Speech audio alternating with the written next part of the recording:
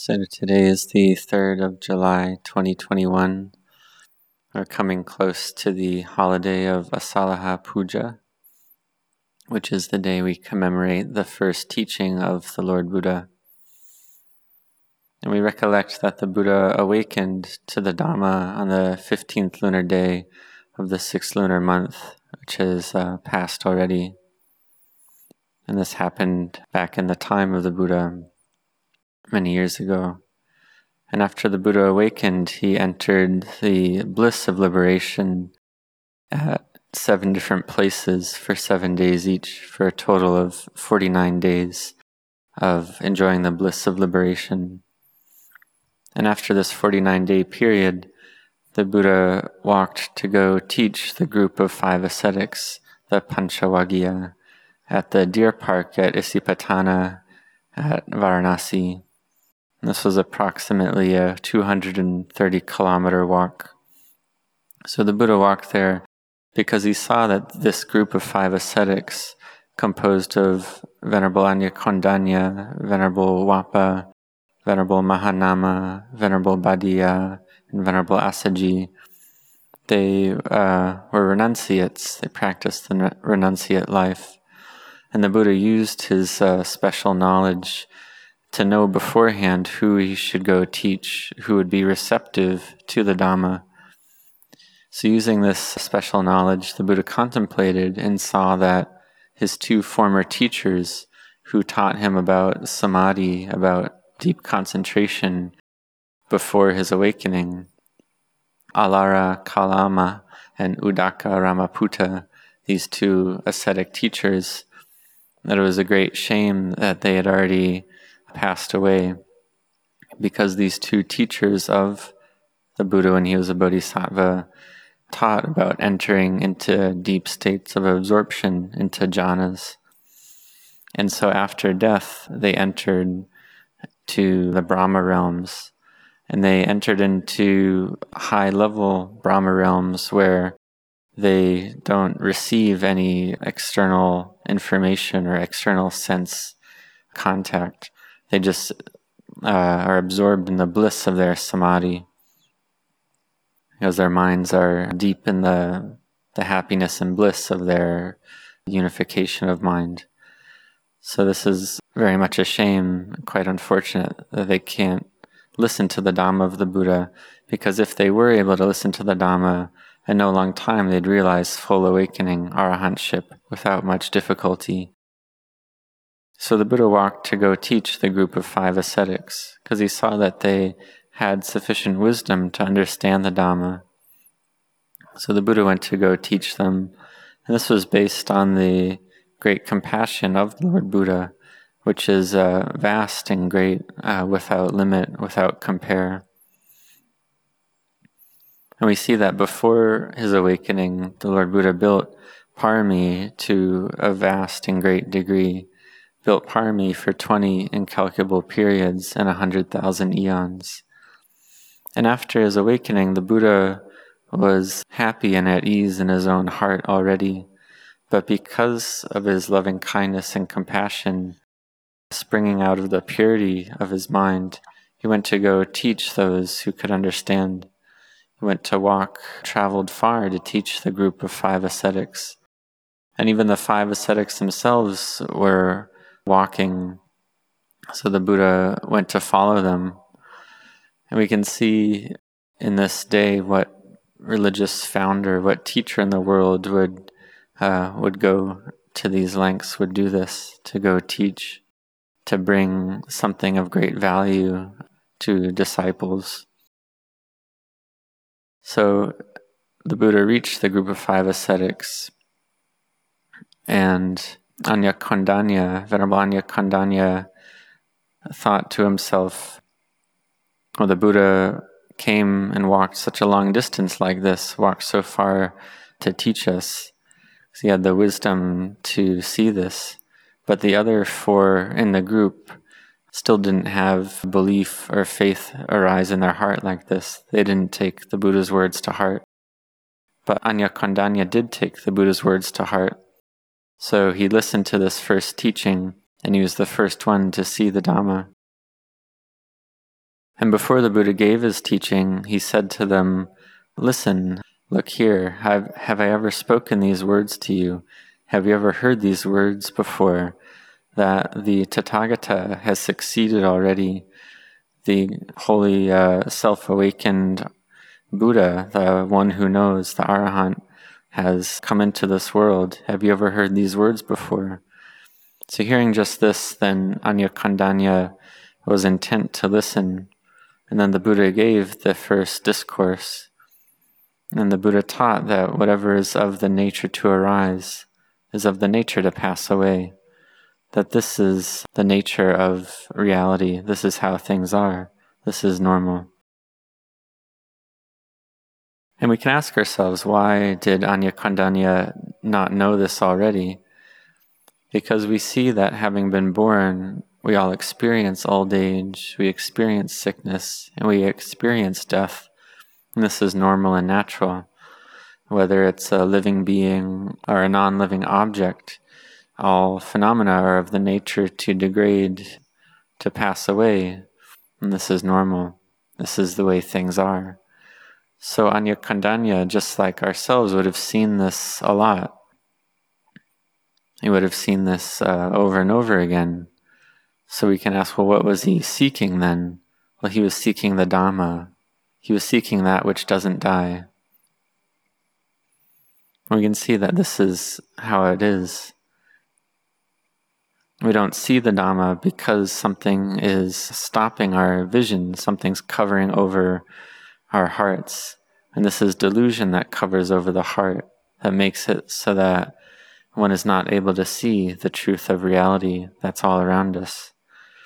We see that the Savakas, the awakened disciples, they can't see this truth by themselves because their parami, their spiritual virtues, are insufficient because of avijja, ignorance, thirst, and attachment are covering over the heart very thickly.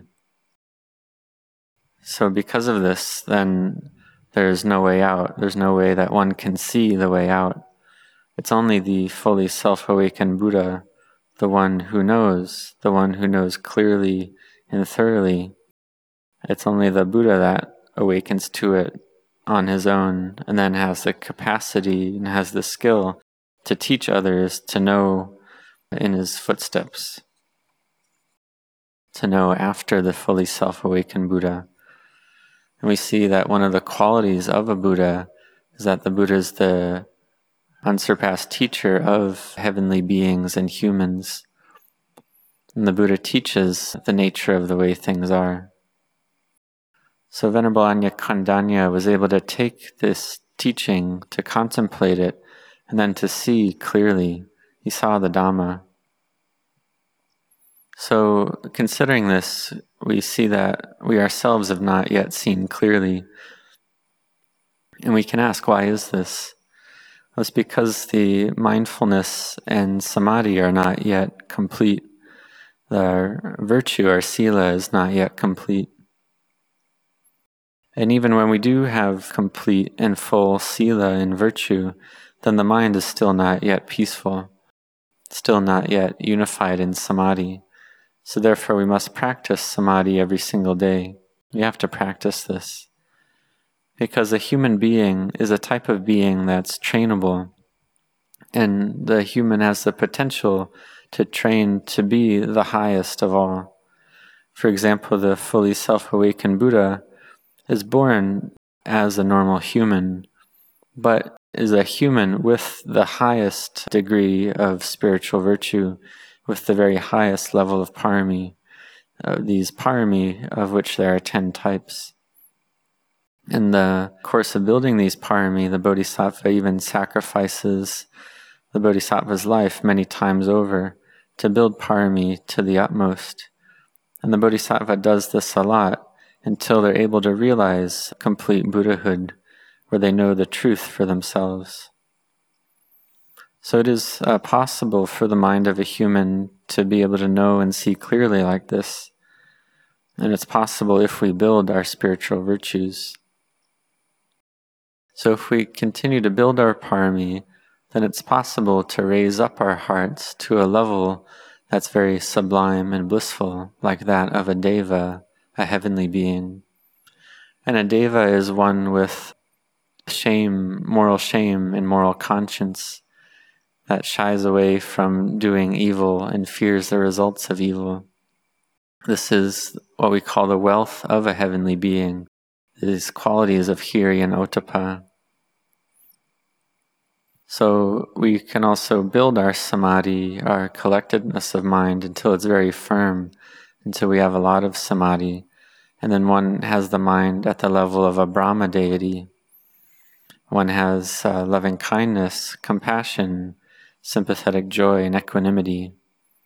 And this is the mind of a Brahma, with metta, karuna, mudita, and upekkha.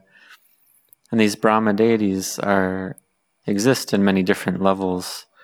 They're higher or lower according to the level of their minds, according to the energy of their minds, the energy of the peace of samadhi.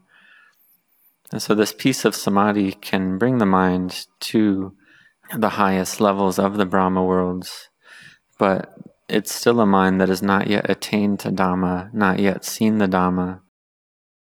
This is because there's still a sense of self there, still a sense of me and mine. And it is a sense of self that's good, that has goodness, a sense of self that doesn't want agitation and chaos, that doesn't want to be involved with outer things, a sense of self that just wants the peace of samadhi, but it's still a sense of self. However, the Buddha taught that this is still within the realm of samsara, within the realm of birth and death. There's still birth and death there. Because this energy of samadhi, for instance jhana, these deep absorptions, causes one to be born into these sublime realms. But then one is born again, and one has the sense of self again, just as before.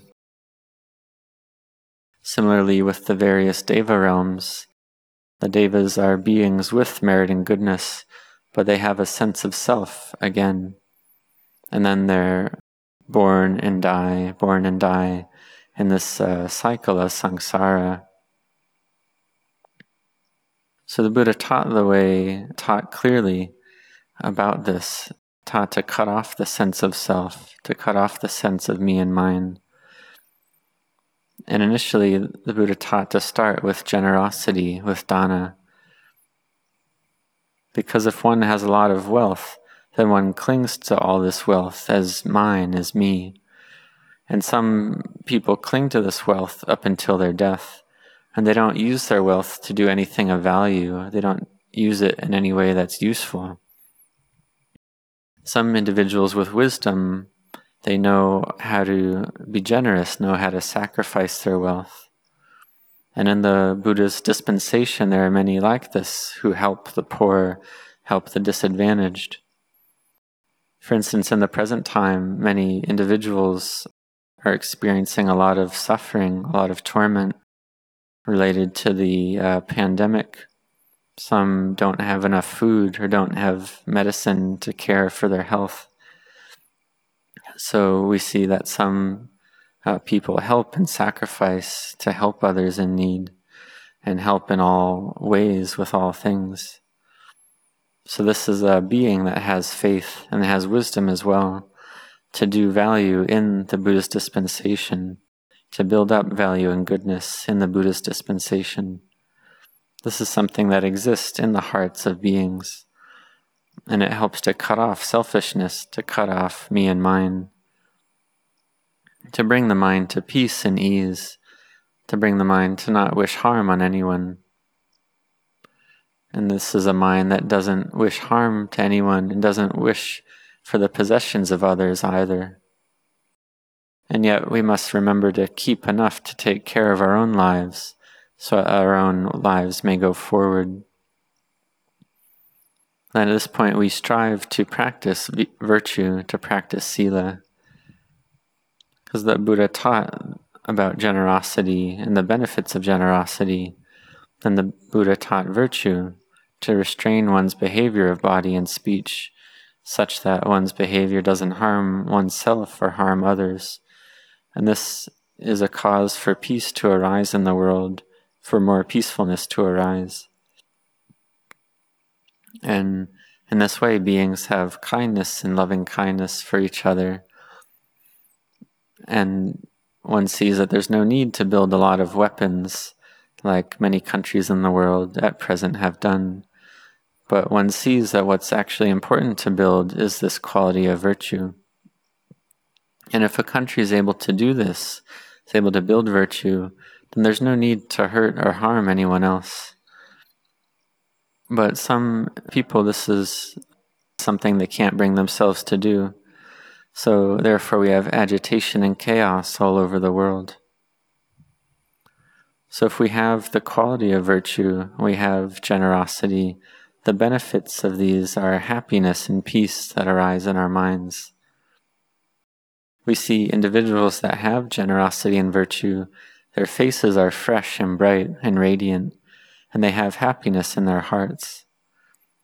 Then we listen to Dhamma, we practice concentration, we practice meditation, then we can feel fullness in our hearts, happiness.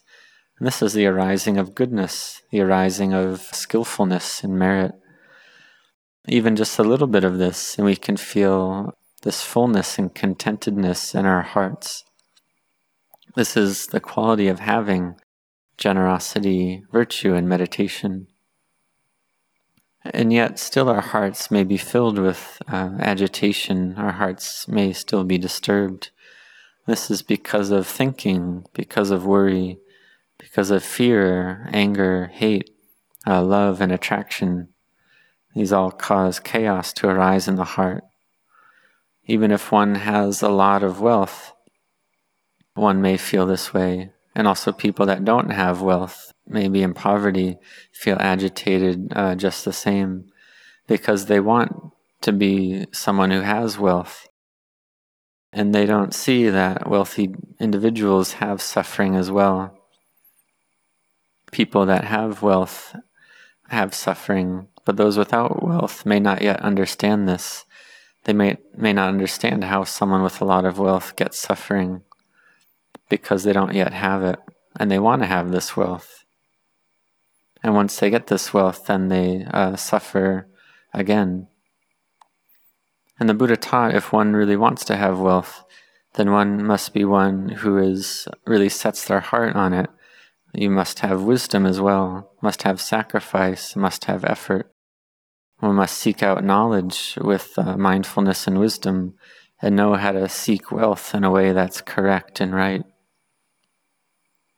And when one is ready and one has this wealth, then one contemplates and sees that one's heart is still agitated and disturbed, because having a lot just means that one worries a lot.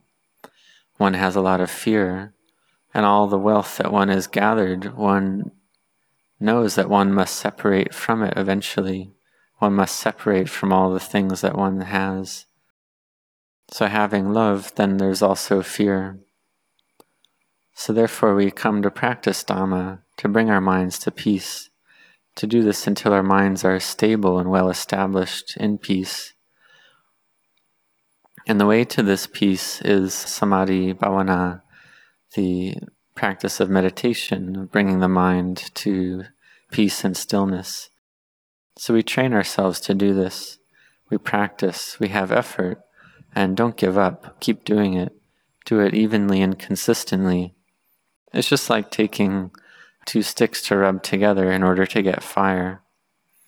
We try to get fire, so we rub the sticks together without stopping.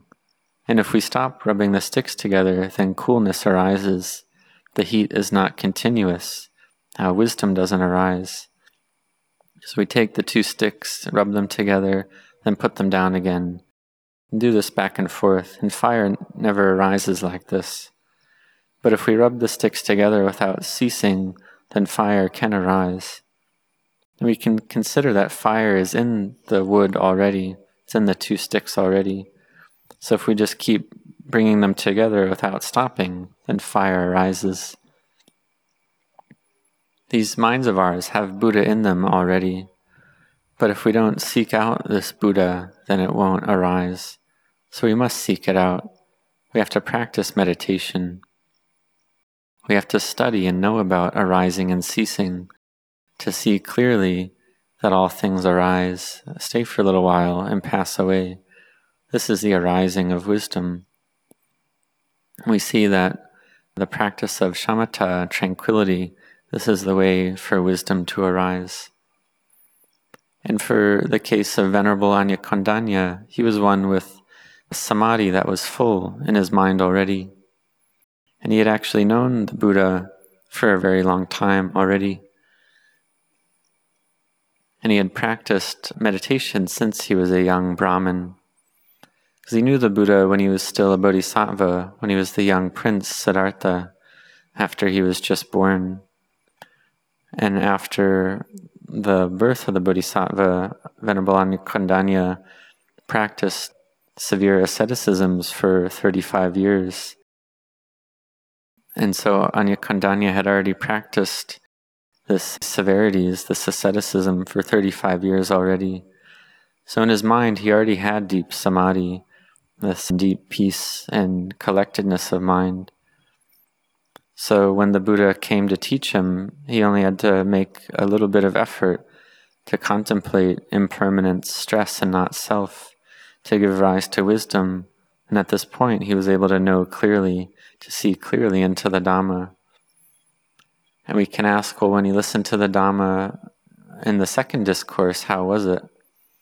When the Buddha taught the second discourse, the Anatta Lakkhana Sutta, the discourse on the quality of not self, then Venerable Anya Kondanya realized full awakening, arahantship. Because he was ready, he had this samadhi, this collectedness in his mind already, which is the cause, the foundation for wisdom to arise. So may we all have effort to practice samadhi together, to practice generosity, virtue, and samadhi, collectedness, to see clearly into the Dhamma, following in the footsteps of Venerable Anya Kondanya, to see clearly the Dhamma in this very life. May you all grow in blessings.